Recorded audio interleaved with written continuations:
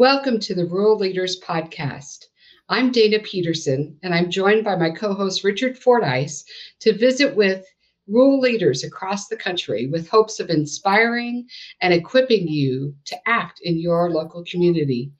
I'm coming to you from my hometown, Smith Center, Kansas.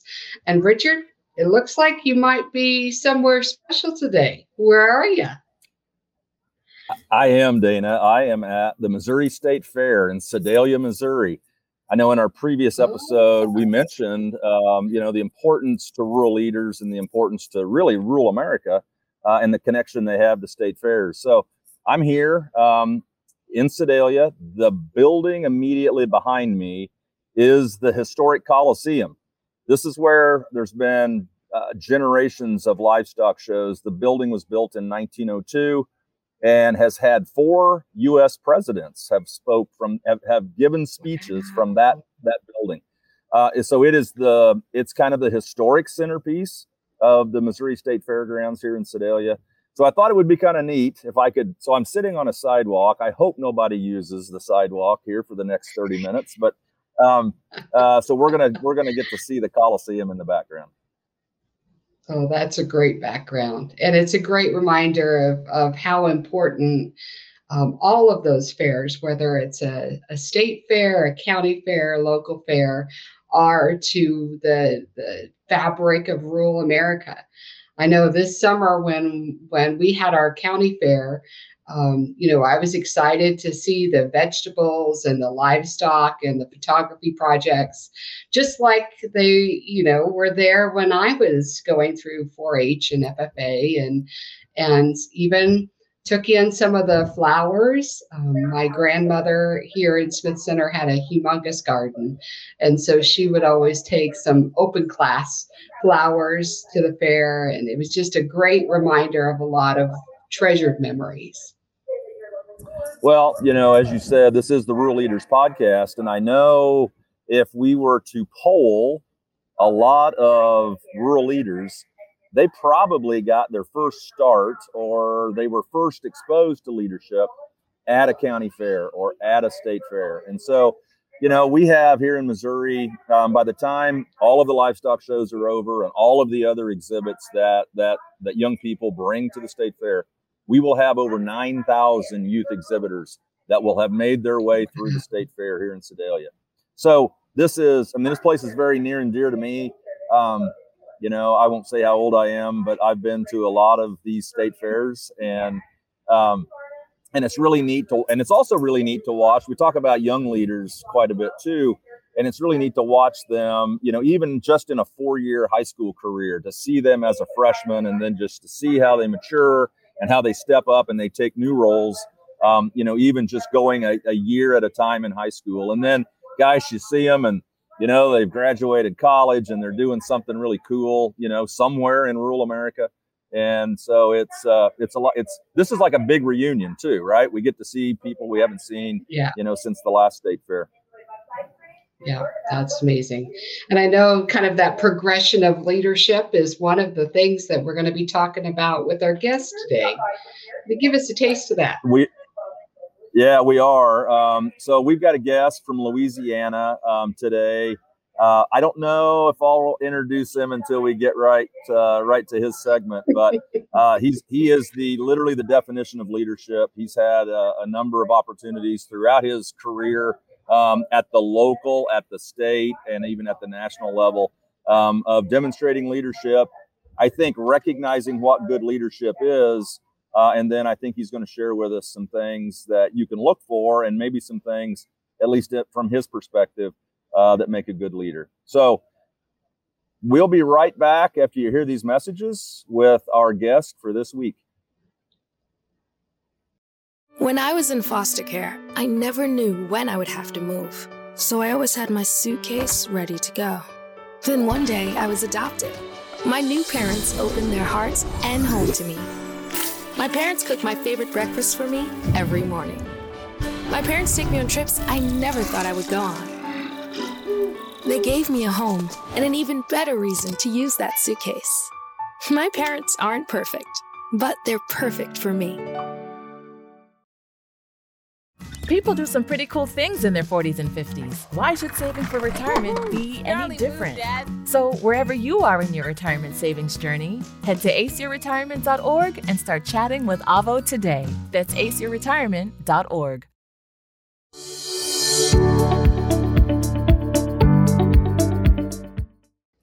Welcome back to the Rural Leaders Podcast. I'm Richard Fordyce, along with my co-host Dana Peterson, here from Sedalia, the Missouri State Fair, and it's my honor to introduce the next guest. Our next guest is Craig McCain. Craig hails from Alexandria, Louisiana, and he's been a friend to both Dana and I for a number of years. Has had a brilliant, illustrious career with the USDA's Farm Service Agency. And as I said in the opening segment, we're going to learn a little bit about leadership. We're going to learn a little bit about what does good leadership look like. And we're going to get a little bit of an update about what's going on in Louisiana. So, Craig, welcome to the Rural Leaders Podcast. Well, thank you, Richard and Dana. It's good to see you. I appreciate the opportunity to be here. And as I always say, I hope when the podcast is over, you appreciate the fact that I was here. Well, welcome. It's great to have you, Craig. So give us an update. What's going on there in Louisiana? Well, it's been an interesting summer. Because we're so far south, we're entering the harvest season for many of our crops. And I tell you, it's been I would say a difficult summer, but frankly, it's been an odd summer. I heard stories in the last week of corn that dry land corn that cut 38 bushels, and 5 miles west of that field, they had dry land corn that cut 180 bushels. And so we're all over the map, frankly, but it's just been a unique year. And certainly with weather, we all understand that's part of agriculture. That's part of the risk. But our corn harvest is underway. We've been impeded by rain and high moisture. And frankly, the forecast says in the next 8 to 9 days, there's pretty significant chance of rain every day. So I'm fearful that this might drag out our harvest and frankly cause some crop damage, because we've got some Group 4 soybeans that are at the point of harvest now, and our rice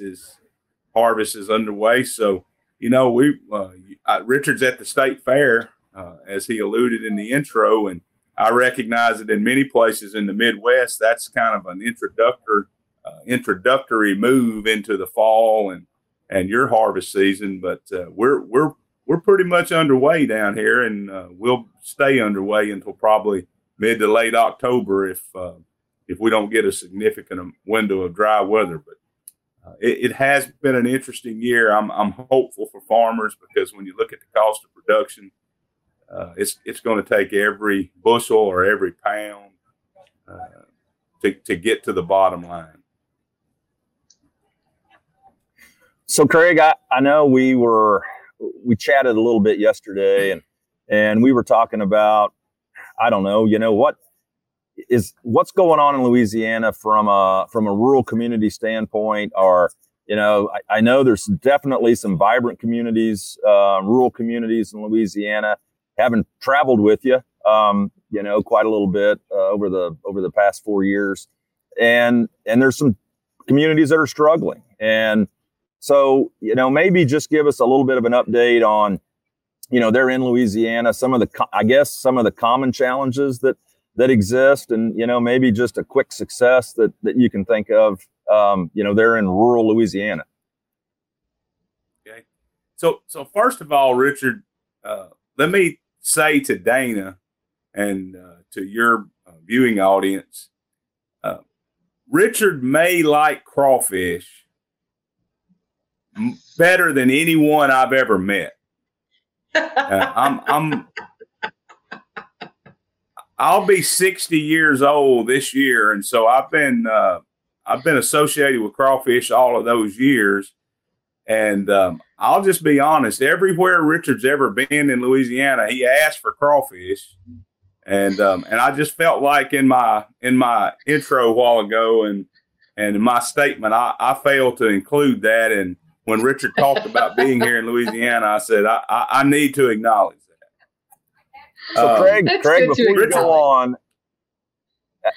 before you go on, I want you to explain to our listeners how they farm crawfish. I know we're getting way off the schedule here, but this is really interesting. How, like, you crawfish lovers across the country, how your crawfish are grown.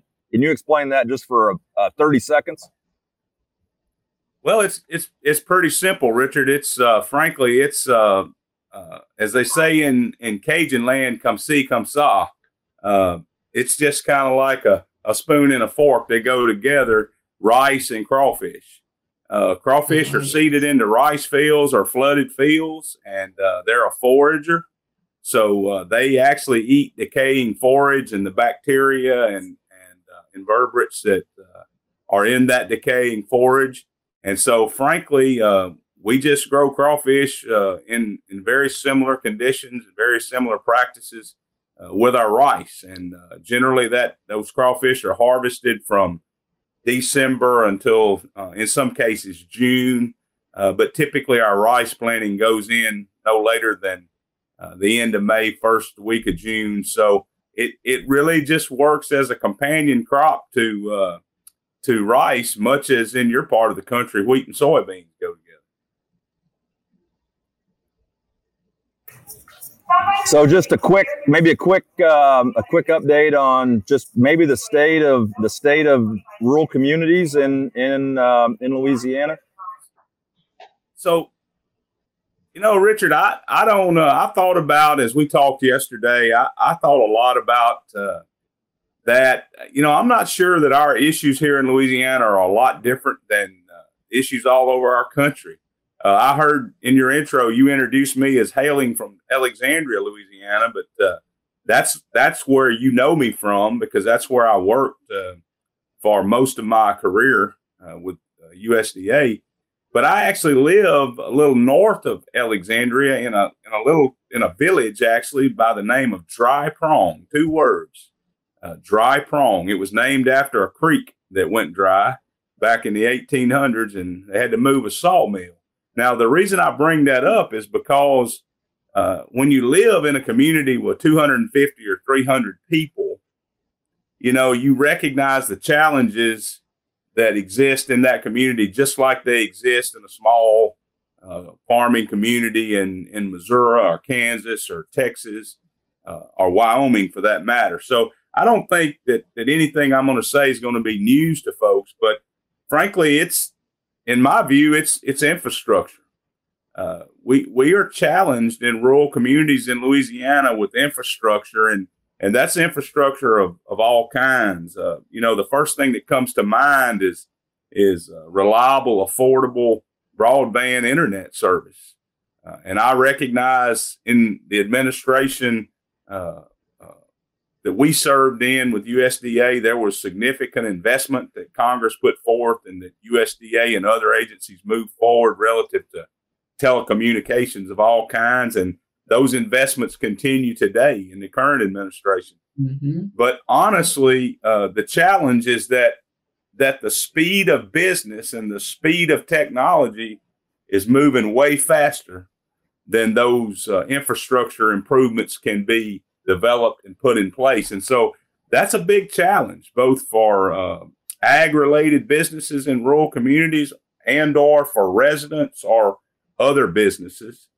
And then, of course, we have the challenges of improving and maintaining other infrastructure, roads, schools, maintaining businesses, viable businesses in our community. Mm-hmm. So it's not a lot different than it might be in a small rural area of your state or in any other state.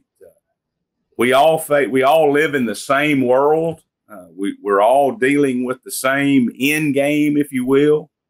And so in some situations, circumstances are make it such that it's easier to address than in other communities. Frankly, in some communities, there's been a lot of effort made in my career. And frankly, we just hadn't seen a lot of growth. In other places, we've seen a lot of improvement and a lot of growth. And then, if you happen to live in a trade center or near a trade center, then we all know that we have all the modern conveniences and all the modern technology and cutting edge opportunities that they have anywhere else in the world. So Louisiana is not a lot different, Richard and Dana, than maybe some of the communities that you're familiar with. And I think you, from the agreement I see on your faces, maybe those are things you can identify with, and hopefully your viewers or listeners can. Definitely. And then I know here in Kansas, we have some communities who have great internet connection. They're near those regional economic hubs, and they're just thriving. And then there's other communities that have lots of different struggles, whether they're, removed from those infrastructure pieces or not. But kind of, as you've been in leadership positions, whether it's a school board for your local town or within your work at the government, what are some of those key things that have brought success to efforts of groups of people who are working to solve problems? Well, Dana, it's interesting that Richard is at the state fair today, and he referenced the youth activities at the state fair. I was thinking as he was referencing what he experienced there, and as he said, has experienced many times in his life over that long period that he's been alive. We recognize that long period. Yeah, long. So we recognize, honestly, that we recognize what that is, and so in a word, I'll just say, money makes the world go round. We all recognize. We talked about infrastructure, and we all know that generally the key to infrastructure is having the money to do it. Where do you get it? How do you get it? How do you put out money in these rural communities all over this country that have the same needs? But money makes the world go round. But the world's about people, Dana. So you ask, what was the commonality? What did I see when I worked on our local village council, when I was on the school board, even in my FSA tenure, when I worked in a county office and met with farmers every day, or as a district or state manager? It's people. And Richard mentioned the young people that are there at the fair. I'd be willing to say to you that the most important thing that they will learn, the most important thing gained through their livestock showmanship, through their projects, ultimately will be the ability to build and maintain a relationship with someone else. Richard mentioned a reunion of sort. The state fair is a time when people come together and see each other. Well, those are relationships that are built over many years. And frankly, if we could look down into all of those individuals that are there, thousands of individuals that are there this week, then we would see a multiple of that of business deals, of consulting, of educational opportunities, of investment opportunities that no one sees, but that happen because people work together for a common good. And so I would say, just in a word, that people are the most important thing that I saw in my career, and the most important resource. And as I said when we opened, I mean, I don't think that anything I'm going to say today is going to be unique are going to be eye-opening to you or to your viewers.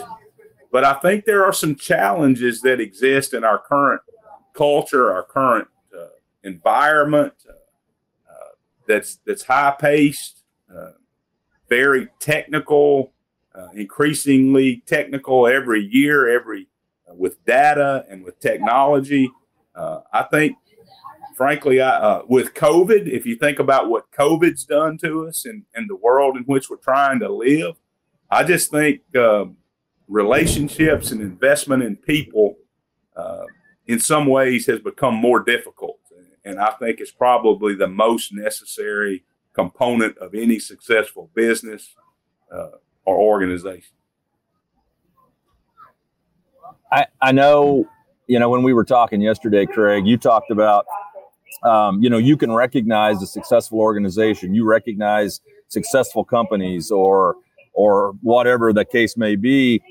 And it does boil down to people. So, and you also made another comment when we visited about, you've got to invest in your company, you've got to invest in your organization, your community, whatnot. But that investment in the people is probably that's the best way to spend your time probably and spend your money, because then you'll have results that come from that. So can you share maybe some ideas or maybe some experiences that you've had, working with people and investing in them, whatever the definition is of investing in people is? Well, certainly, Richard, we recognize the value of, as an employer, in investing in people. I was able to, at USDA, I worked almost 36 years. And during that time, I was involved and was fortunate enough to be involved in a lot of pretty high level management discussions and exercises. And in 2015 or 16, I was I was sort of the chairman of a group of folks who was tasked with looking at our employees at FSA and doing an employee viewpoint survey, which basically was pretty comprehensive. And what do you like about the agency? What do you not? What do you like about your work environment?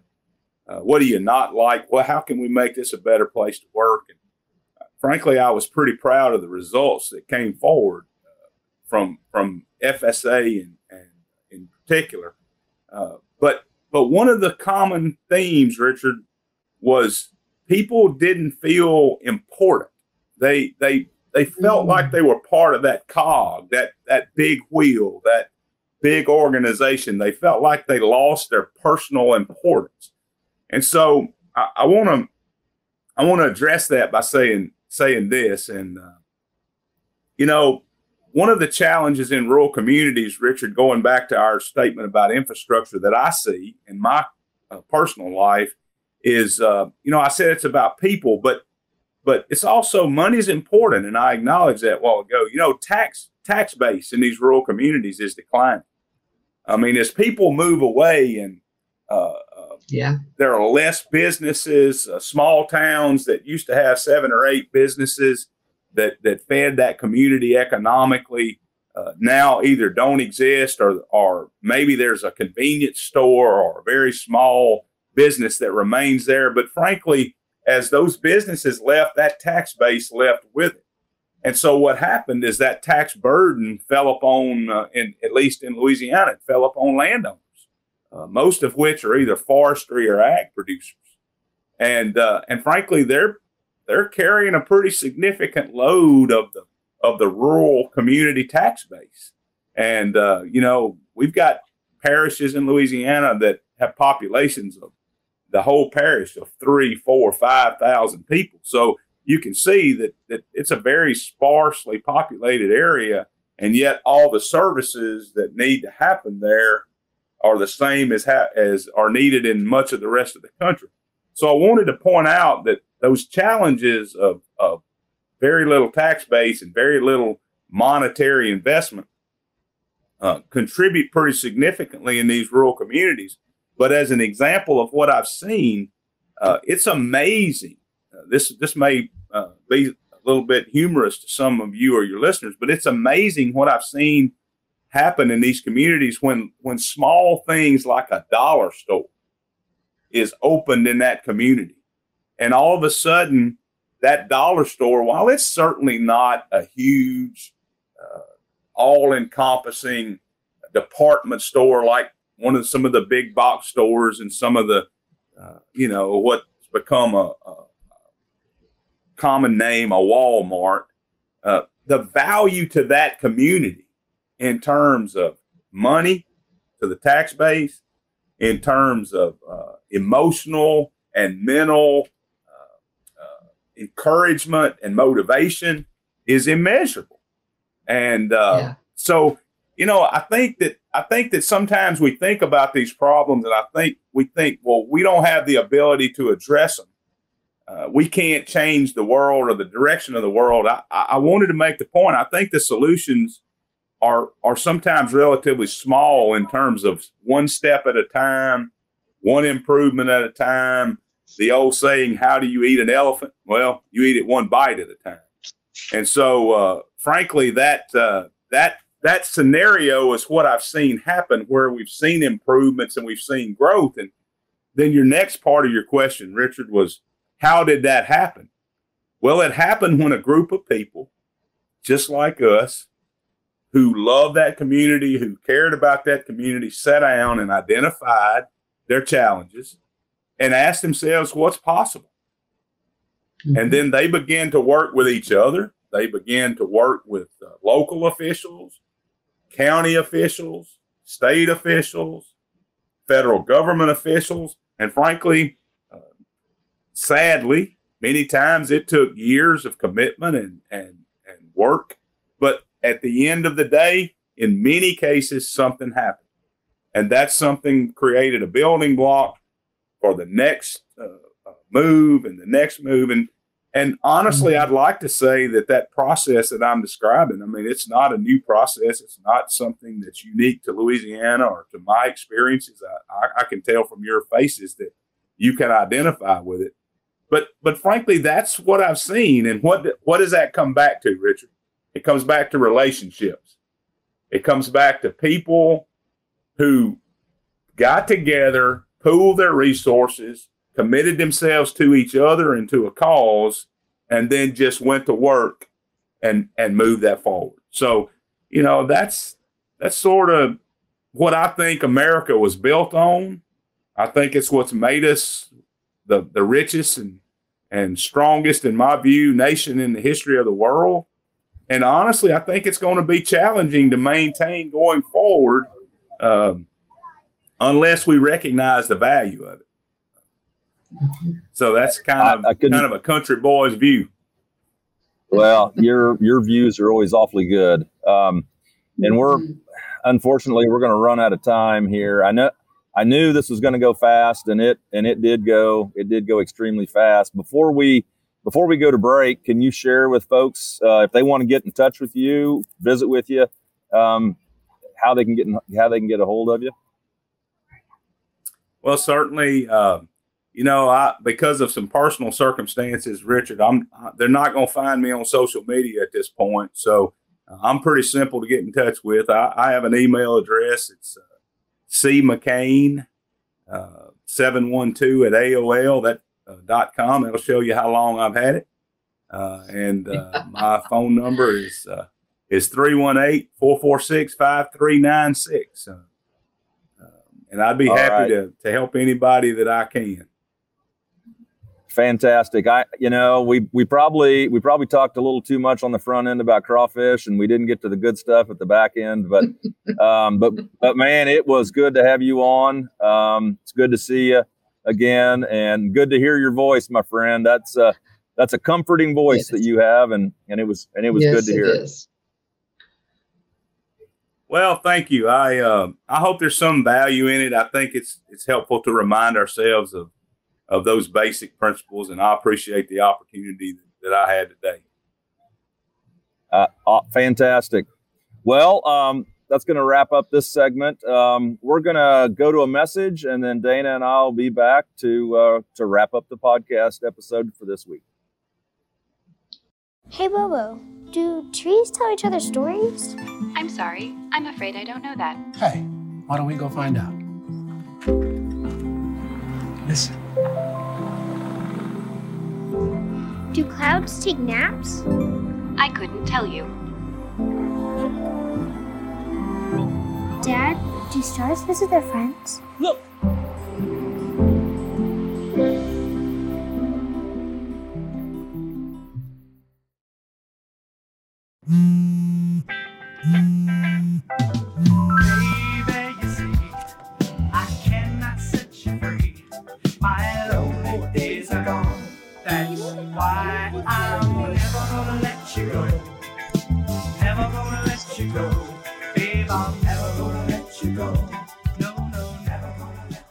Here you go. Thank you. Thank you. Never gonna let you go. Never gonna let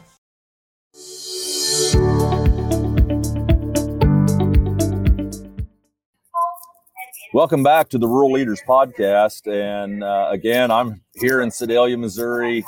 Dana, back home in Smith Center, Kansas. And we just heard from Craig McCain. I don't know that we said it or not, but he was the state executive director in Louisiana for the Farm Service Agency. And Louisiana is a little different. So that position is political. It's appointed by the president, whoever the president is in place. But Louisiana does it a little bit different. And their SEDs carry out over multiple administrations because they have the support and the backing of Louisiana agriculture. So a very unique situation there in Louisiana. Certainly Craig has had a lot of experience doing a lot of different things with different administrations and things. And so his perspective to me is really pretty spot on, Dana. I don't know what you thought about this episode with Craig, but that was a lot of fun. Yeah, and that's great context for everyone to know. I really appreciated and have appreciated Craig's just focus on relationships and how important those are to being successful. You know, I think about so many of the relationships that I'm reconnecting with now back in my hometown. People I went to school with or were in 4-H clubs with, and tomorrow I go to a conference here in Kansas. It's a statewide conference, and I'm looking forward to reconnecting with a lot of people that I was in professional relationships with. And so kind of that importance in leadership of having relationship and a focus on that for our work, I think is something for us to really treasure. Yeah, I couldn't agree more. I've never met a stranger, and I stop and talk to folks. I had a conversation with some people in the Coliseum yesterday who had walked in on the steer show, and they were from St. Louis, like city St. Louis.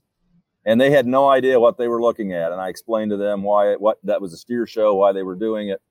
And it's that relationships are so critical. And Craig did a great job talking about how, it's not, you start to build those relationships and you may not see results on day one or year one, but you continue to cultivate and your reach gets a little farther.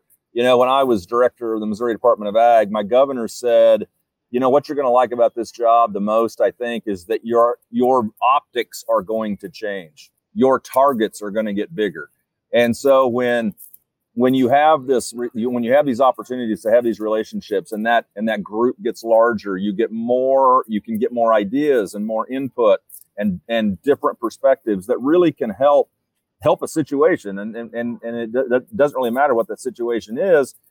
And I was just thinking while you were talking just a second ago, Dana, that's kind of what we're doing on the Rural Leaders Podcast. We're trying to start these relationships with folks that have a lot of different interests, but then have a lot of the same interests as well. That's right. And start kind of helping people, equipping people really with the tools of the trade of leadership, whether that's leading at the local level, at the regional level, at the state level, or at the national level, or even some of the leadership positions that reach around the world. And so, it's our hope that this episode has been helpful to our listeners. We want to hear from you. We're building this community, this virtual community around the podcast, and that requires two-way communication. So just hope that folks can reach out to us. We have email addresses, dana@theruralleaderspodcast.com or richard@theruralleaderspodcast.com. Of course, hoping to get some comments and likes on YouTube and the other platforms that the podcast is available on. But yeah, join us again for the next episode here in a couple of weeks. And until then, we look forward to finding out more stories about how great things are happening in rural America.